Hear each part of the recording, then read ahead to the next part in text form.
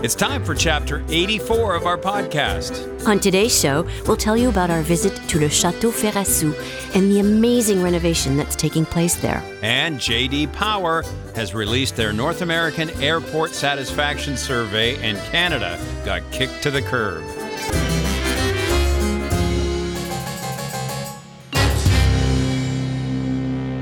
So we are experiencing, I think, my favorite time of the year. I think the month of September is consistently the most favorable weather-wise. Yeah, like the lead up is always lethally hot, August, and true to form this year, that's exactly what we were experiencing almost every day in or near 30. Yep. And now, here we are in mid-September, and it's just beautiful.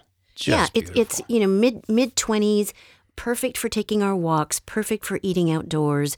And the important thing is at this time of year, it cools down at night. Yes. So, it's much more enjoyable for sleeping and, getting chores done in the morning, outdoors. Yeah, because the temperature at the heat of the day now is kind of between 24 and 28. Which is just golden. Yeah. Just amazing. So we are once again enjoying September, and that's something to keep in mind. We've always said May and September are great months here, but I think September's more of a guarantee, isn't it? I would say that it's been more consistent. Yeah.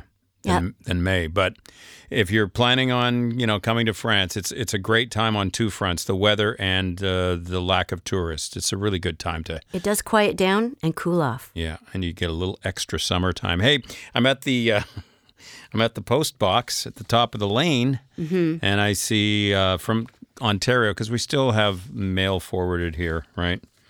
Because we feel we have to, although I think that's pretty much run its course, especially after what I tell you what we received in the box today. Well, you came into the house and I could tell you were in a kind of a mood, and I said, "What's wrong?" He goes, "I think we have more bad news."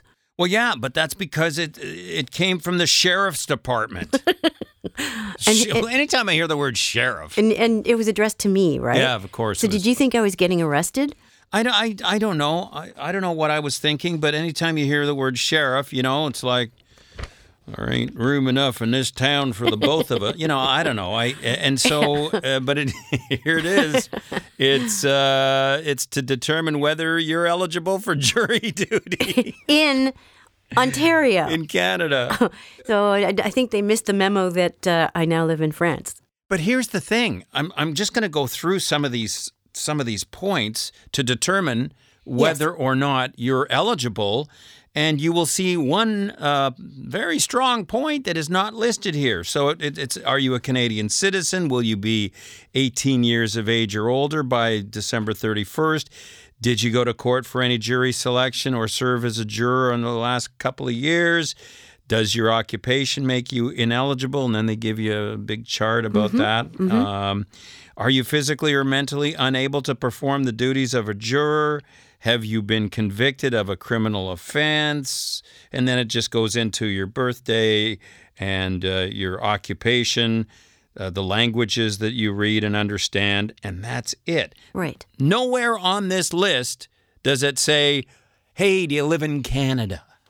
Well, they're assuming because they have my Ontario address on file that I live in Canada. Right. So, sure enough, and this is just if I'm not mistaken, this is a form that they require people to fill out to see if they're eligible for future jury duty. It's not a convocation. No, and it's also mandatory that you fill it out. So we'll fill it out, and we'll also include our new address on there. But what was really interesting is I went to the website to see, is there anything there about where your residence is? And the only thing I could find that was close said, we'll be happy to help out with travel expenses should your location be more than 40 kilometers from the courthouse.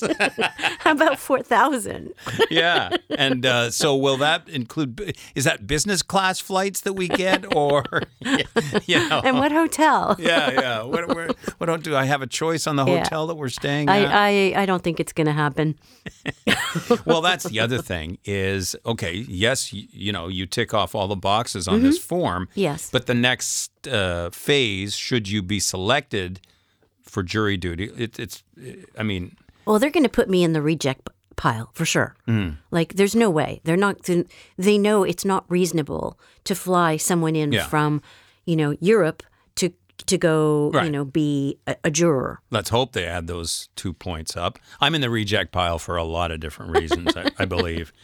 But even if you do get a thing, you've been chosen for jury duty. Well, you just say, okay, well, I live in France, so let me know when you've booked the flights. I mean, they're not gonna. No, it's not gonna happen. Not gonna happen. It's not gonna happen. But it just thought, oh man, what next?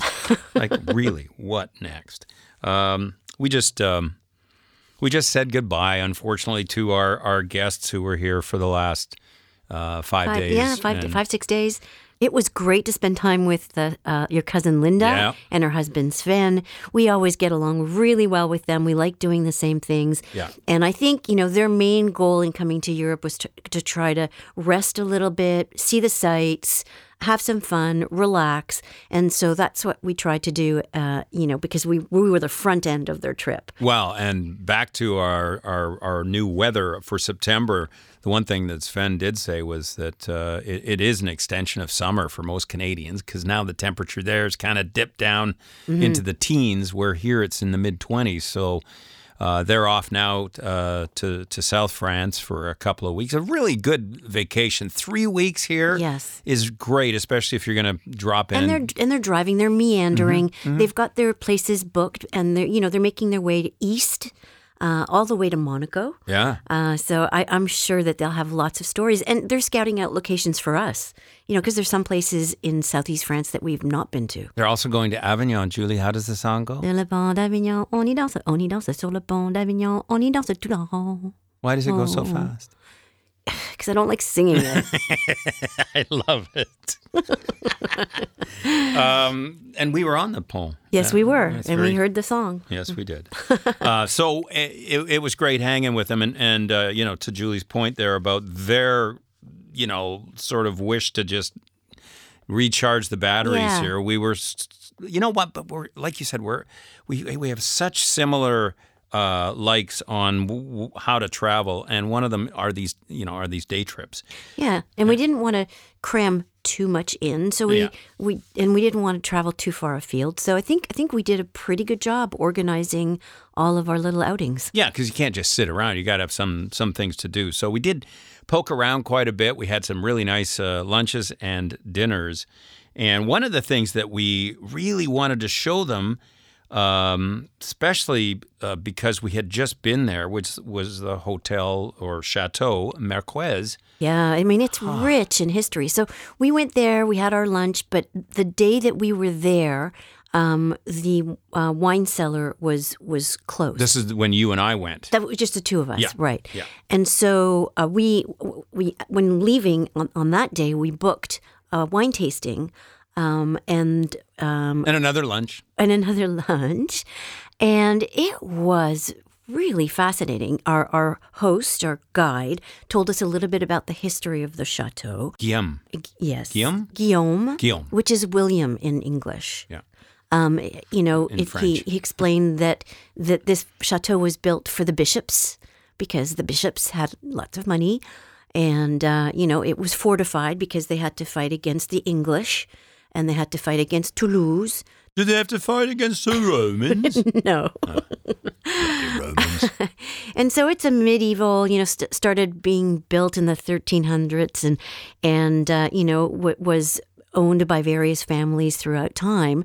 And now it's owned by a family named Vigouroux. Okay. And it turns out that this family is really well respected in the Cahors region. And Georges Vigouroux was the instigator for the appellation of Cahors wines. Which is really technical, isn't it? Oh, yeah. If you go on the government website, it's 6 pages. It tells you the criteria. The criteria in order to get your appellation. Your appellation. Yeah. So for a Cahors wine, it has to be Malbec. It can be blended with Merlot or Tannat. That's it. Oh, it can only be blended with those two, and there are percentages, right? And there are percentages. Now, our guide said that the percentage is 85. And Well, no, here's what he said. Here's what he said, and because I was very interested in it. He said the fields, yes. your crops have to be 70%. Now, I don't know but this was his thing. 70% Merlot, Malbec, and then the rest didn't really matter. But your crops had to be 70, but in the bottle it had to be 85, and I find that high. Yeah, and I'm a little confused because when you read through, there are various percentages, but the one I see most commonly is 70% in the bottle of Malbec. Yeah. So I'm not sure. That makes more sense to me. Right. But it turns out they have 33 hectares, a vineyard right in the valley below the castle. And 80% of their plantings are Malbec, 10% is Chenin, the other 10% is Merlot. So when we walked up to the chateau, we saw what looked like a skylight, this glass structure. Mm-hmm. And he was explaining that that's where they dump the grapes when they bring them in from the vineyard. And then they go down into this basement, which was created fairly recently for the vineyard itself. Yeah. And it's just incredible, full of casks where the wine is being, fermented and stored, and a beautiful degustation area. Yeah, well, I think they started digging because this is really cool. When you're in the wine cave, you've got people walking on top of you because on top is the gardens. Right. So they excavated and dug deep, and this was in the late, I guess, 1980s, where they designed this beautiful wine cellar. And once you get through where the casks are, there's the little degustation area, and store. And we sampled what we thought were some really fine some of the best wines. stuff. Yeah, Chateau Marquez is available in Canada. I asked, but only at the SAQ, which is that's the mafia. That's the mafia location in Quebec. In Quebec. The mafia booze location in Ontario, the LCBO. They do not. Right. And you cannot bring it in because of the mafia. Right. But Linda and Sven are lucky because they live right on the border between Ontario and Quebec, so it's just a short trip. Yeah. And I'll have lots of photos on the Facebook page at Jeff and Julie Move to France.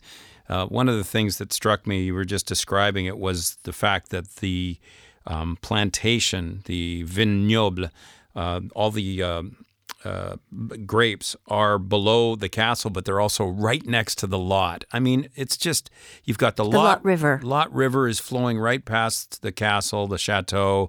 You've got vineyards, you've got the chateau, you've got the beautiful cedar tree that was planted in 1782.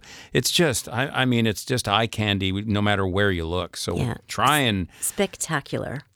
Try and capture as best that we could the photos, which I'll put up on the Facebook page for this week. Yeah, while we were there, Linda and Sven bought us a little gift. Oh yeah, the glasses. The glasses. They've got a circular stem, they were designed especially for the wines of Cahors. I'll take a picture of it and throw it on the Facebook page. Great. Yeah, I think they were designed in the 1990s, and they signify, the relationship between those that are degusting the wine and the vintners. And apparently the shape of the glass helps highlight the darkness of the Malbec, which is sometimes called the black wine. It's so rich. So dark. Yeah. Anyway, those are spectacular glasses, so thank you guys. And do they ever feel nice in the hand? Yeah. Well, yeah, if you had, big fingers or big mitts. Like I do. It's easier to kind of hold on. Yeah. So, we'll show you that and all the other photos from our visit at Chateau Marquette. So my French phrase of the day is actually a quote from Bertrand Gabriel Vigouroux, who is the son of Georges, and he is currently running the operations. Okay. So here is the French phrase of the day. It's the shortest one ever, Jeff. Good Lord, his name is longer than the French phrase. Le vin est une invitation au voyage.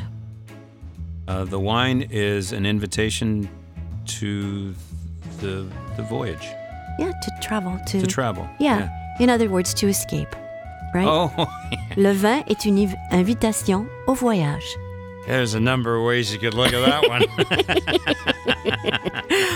And that's the French phrase of the day. Well done. Boom. But we have to talk more because the music we have to have the music underneath for the whole thing. So you have to explain more about the French phrase of the day. What was his name again?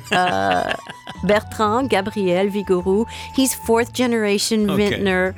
His dad started growing wines in 1887. All right. Or sorry, his grandparents or great-grandparents, 1887. They were affected negatively with the phylloxera. Yeah. And they blame the Americans. Yeah, that's where it came from. Right. And so they had to, their crops were destroyed and they had to replant, and now they've got It's not just there, it's everywhere in everywhere, France. Yeah. So now they have a vibrant and very productive vineyard. So we read a very disturbing story the other day. Yeah, speaking of wine, this is a wine bar in Bordeaux. Mm-hmm. And it's called the Chin Chin. And apparently they canned their own sardines, and something went really, really wrong because people started developing cases of botulism. First of all, when they served the sardines. Who's eating that? Like, I gotta know, who's eating that stuff? It's horrible. It is the most repugnant food on the planet. Like, who's eating sardines and stuff? Some people like anchovies and they like the sardines and they like the canned fish and others don't, and you're part of the don'ts. What would you like today, sir, for lunch? I'll have the vomit sandwich, please, with a side of Hurley fries. And, for dessert, I think I'm going to have the puke pie, if that's okay with you. In any case, it's really serious. A woman from Greece who was here with her Irish husband for the rugby, because right now there's the big rugby tournament. Crazy. She unfortunately passed away. Terrible. So, there's going to be ensuing lawsuits. The restaurant is closed temporarily. I don't know if it'll ever open again. But I think the lesson here is be careful when you're doing your own preserves, especially if you're dealing with fish. Well, and even if you're partaking, even if you're going to a restaurant, but I guess how do you know if they're doing their own sardines? It was probably promoted because people love artisanal, right? But just like by coincidence, yesterday we were out for lunch. Oh, yeah. And on top of my salads were some sardines, and I just put them aside. Well, even someone like you who loves almost all areas of seafood, and you can't stand sardines. Well, especially following the story. Well, no, but you wouldn't have eaten them anyway. Right. It's not my cup of tea. You wouldn't eat... I will use an anchovy and mash it up when I make my Caesar salad dressing because it softens it. And by the time I put all my other things in there, you don't really taste the anchovy, but it does help with the overall taste of my Caesar salad dressing. But when you go in somebody's restaurant and you order a Caesar salad and they put whole anchovies on the top, it's like, oh, please, could you take that and flush it down the toilet? Awful. Ugh. In any case, we'll have to keep an eye on, what's going to happen there. They had to do like the owner of the restaurant is doing the best he can to identify people who consumed sardines to try to track them down, because it takes a while before you get sick, up to 5 days. So there are people that Bake your own bread or something. yeah, but I think 8 people were hospitalized and 1 person passed away. So it's you got to be careful. No, thank you very much. We told you on last week's podcast that we were going to check out Heritage Days, and we got one of the 2 things checked off the box, and I'm ever glad we went to this. Yeah, we went to the Chateau Ferrassou, which is a privately owned chateau on the banks of the Lot River. And it's kind of a combination medieval Renaissance building because over time people added, And we find that's the case with almost every one of these chateaus. Yes. They all have add-ons. Yes. And so our friends Maline and Danielle joined us, and we had our guests with us, and we connected with Philippe de Rouen, who is the owner of this chateau. And he purchased the property in 2019 and started renovations in 2021. What a cool guy. I got to say, I was just taken by him. He was so kind. And gentle, very sweet. And informative, and just seemed to love the idea that once a year he gets to sort of show everybody how he's coming along with the renovation of this place. Yes, and he's taking it really seriously. So one of the first rooms we saw was in the medieval part of the chateau. It's in the lower level, and it's this massive room with arches. In brick. And he was explaining why there are some big holes in the side of the walls. And it's because in the day, in order to build the arches, they would build a wooden structure, lay all the bricks on top, and then just pour the mortar. So it wasn't like a precision job. It was get it done fast kind of job. But you know what? Ever since he mentioned that, I look at every barn, including ours, and it has those similar things. Yep. And I think they were either used as the basis for the roof in some cases, or for the actual building of the roof. Yeah, and sometimes you see that on the outside That's of a right. structure as well. So he was explaining that this room wasn't used for living because it's not heated.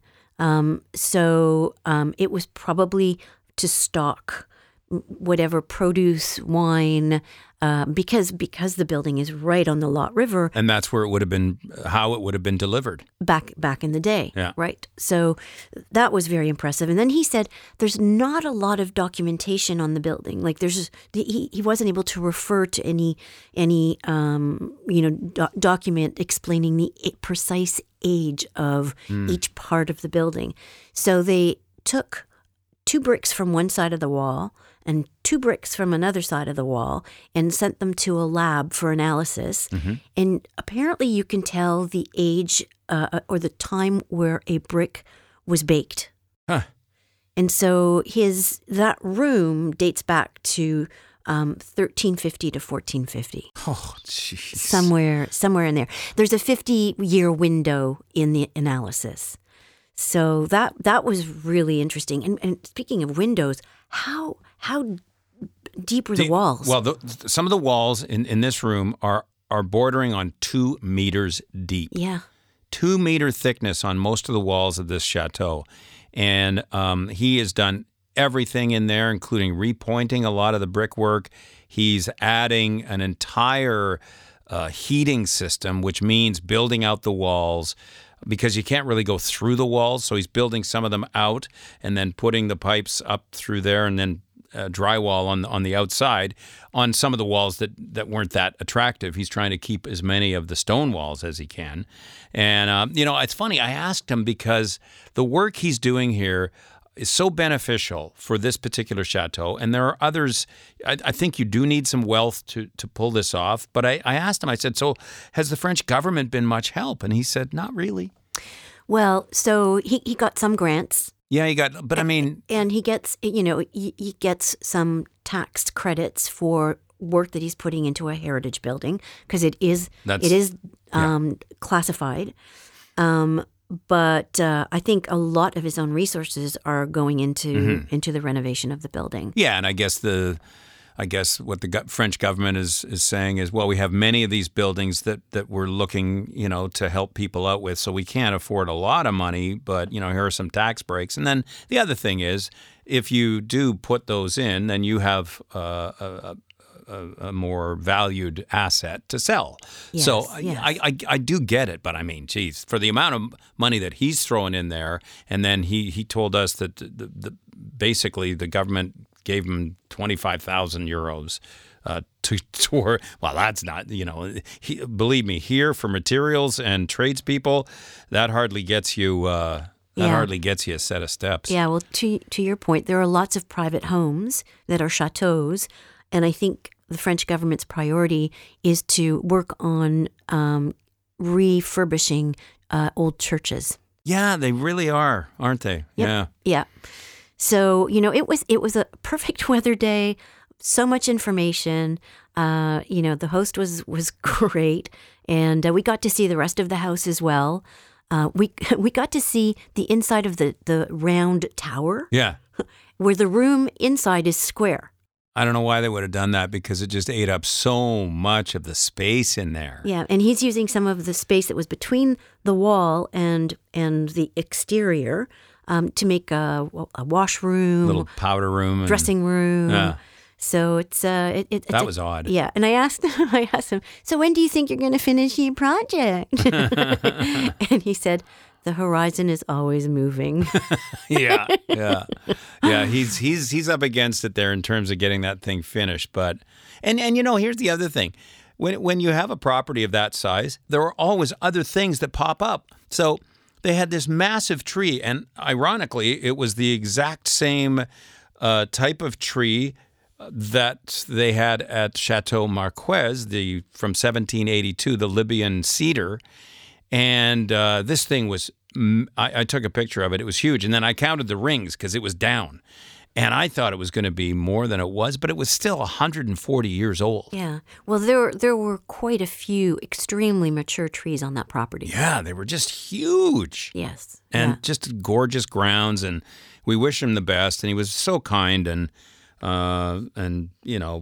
forward about what he's done, what his plans are, what he's doing, and it was really great. I enjoyed it a lot. It'll be interesting to see how far he gets for the next Heritage Day. Yeah, maybe we'll try and poke out there every year and just see how he's going. But you could see the trades were working in there. There was stuff all over the place. He's building, and it's big. It's big. Yeah, he's building new staircases. He's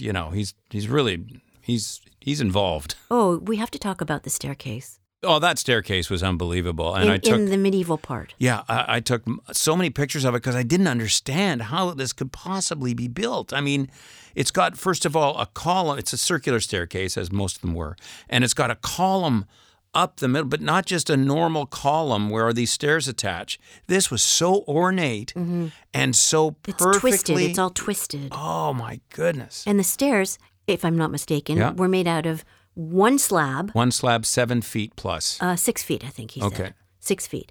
And they help support the column. Yeah. So that was really quite. And it went up what, 3 flights? 3 flights. Yeah. 3 flights and massive circular staircase. Yeah. So yeah. I mean, I think they're on the move there. I think they're the hard stuff, like the wiring and the plumbing and all that stuff has been taken care of. So I think we're going to see a big step ahead. Yeah. When we go back. Yeah, let's hope so. He's also redoing flooring and all kinds of stuff there. That's one of the things I love about France, though. There's just so much history. And I mean, there you go. 2 examples, 2 chateaus here in one podcast, one of which is under renovation. The other one needs a bit of renovation. I must say that Chateau Marquez could use a little bit of love. It's fun. It's remarkable. The food is great. The wine tasting area is fantastic. Their wine is great, but they do need some updates. Stairs, just the actual hotel, a little paint, a little walls, a little repair. It's not major, but does need a bit of a top up. Mark that down, by the way. 3rd weekend in September. If you want to take advantage of some special sites that you're either not able to see throughout the rest of the year or you have to pay for, because Heritage Days kind of happen throughout Europe. Throughout Europe, yeah. On the third weekend of September, and it's really well worth it. Before we wrap up today, got to go through the new J.D. Power 2023 North American Airport Satisfaction Study. And holy cow, do we suck in Canada. We need some. Okay, first of all, I'm going to read you sort of the criteria of this study, and then I'm going to get to some of the results. We do not look good. So it measures overall traveler satisfaction with mega, large, and medium North American airports. And the two that Canada participate in are a mega and a large, the mega being Pearson and the large being in Montreal. And what they are looking for are 6 factors: terminal facilities, airport arrival and departure, baggage claim, security check, check-in and baggage check, and food, beverage, and retail. So the mega airports are defined as those with 33 million or more passengers per year, and the large 10 to 33 million. Okay, so now let's go to the study. 27,000 completed surveys from U.S. or Canada, and the study was fielded from August 22 through July 23. And from the large category, where Montreal Pierre Elliott Trudeau International Airport falls, we have 27 competitors, and Montreal's Pierre Elliott Trudeau International Airport finished in 25th place. Now, you were just there recently. Did you? It's a nightmare in there. I mean, I was able to. No, it's just so busy. It's just there's so many people. I see. It's craziness. Okay. Yeah, it was but fine. Your flight was on time. But here's your baggage arrived. Yeah, but and because there are so many people now, there are new rules at the lounges. There was a family in front of me at the, I guess it would be the business class lounge for Air Canada. Mm-hmm. And he was denied. He had his first class ticket or his business ticket because his next flight was more than 3 hours away. Oh, was he pissed? Oh, well, so what's the time frame? 3 hours or sooner, and then you can go visit the lounge. So he said, "So what am I supposed to do? I'm supposed to go down and sit down here for an hour until my?" And the guy said, "Yeah, unfortunately, that's." And he said, "Wow, that is just." And did you find the lounge busy? It was really busy. I barely found a spot to sit in the lounge. Okay. Yeah. All right. So that is in the large airport. Right. Sorry, Jeff, is this all of North America? Yeah. Okay. Yeah. This is all of North America. So. What was the top in large? Oh, the top in large was Tampa. Okay. Oh, and we've been to Tampa. Yeah. Oh, yeah, you're right. That's a pretty easy airport. And remember, we've also been to the John Wayne Airport when we went to see Brian and Angie in Orange County. Yes. It's number 2. Okay. Salt Lake City, number 3. Dallas, and then it goes on down from there. Okay. Now, what about... and finishing in last place was Philly. Okay. The old Philly. And then now we go to the mega airports, and again, this is for 33 million travelers per year. Yeah. And finishing, now this I find... Well, this is great for Detroit. Detroit Metropolitan Wayne County Airport, number 1. Good. And by the way, Detroit is coming along. Yeah. Went and visited there a few years ago with my buddy Darren. We went and saw some ball games, went to the Motown Hall of Fame, and it is coming along. I really wish for the best for that city. But Minnesota finished second, St. Paul International Airport, which is also a big hub, and they did well. And Dallas-Fort Worth is in there, Miami, San Francisco, and Toronto Pearson, second last, number 19 out of 20. Wow. The only one worse was Newark. Mm-hmm. So, we got to do something, folks. Like, this is... Yeah, maybe they're just not coming up with a system to regulate and improve all of those different parameters. I know, but they know this is coming every year. Right. And, the parameters that J.D. Power uses are pretty logical to me. The criteria for the study. Yeah. And it's it's just good to know because that if your airport is listed here in the bottom, that you probably need to add some time to getting there. Yes. Yeah, for sure. Wow, that's very interesting. I wonder how things rate in Europe. Well, yeah, maybe we'll take a look for a survey there. And get back to you on that. I don't even know if J.D. Power does a European study. I think it's another rating system. Yeah. All right. But similar criteria, right? I would assume, yeah. All righty. Well, on next week's show, we'll visit our first cave system since moving to France. And you'll find out the difference between une grotte and un gouffre as we check out the prehistoric Grotte de l'Astournelle. Au revoir. À bientôt.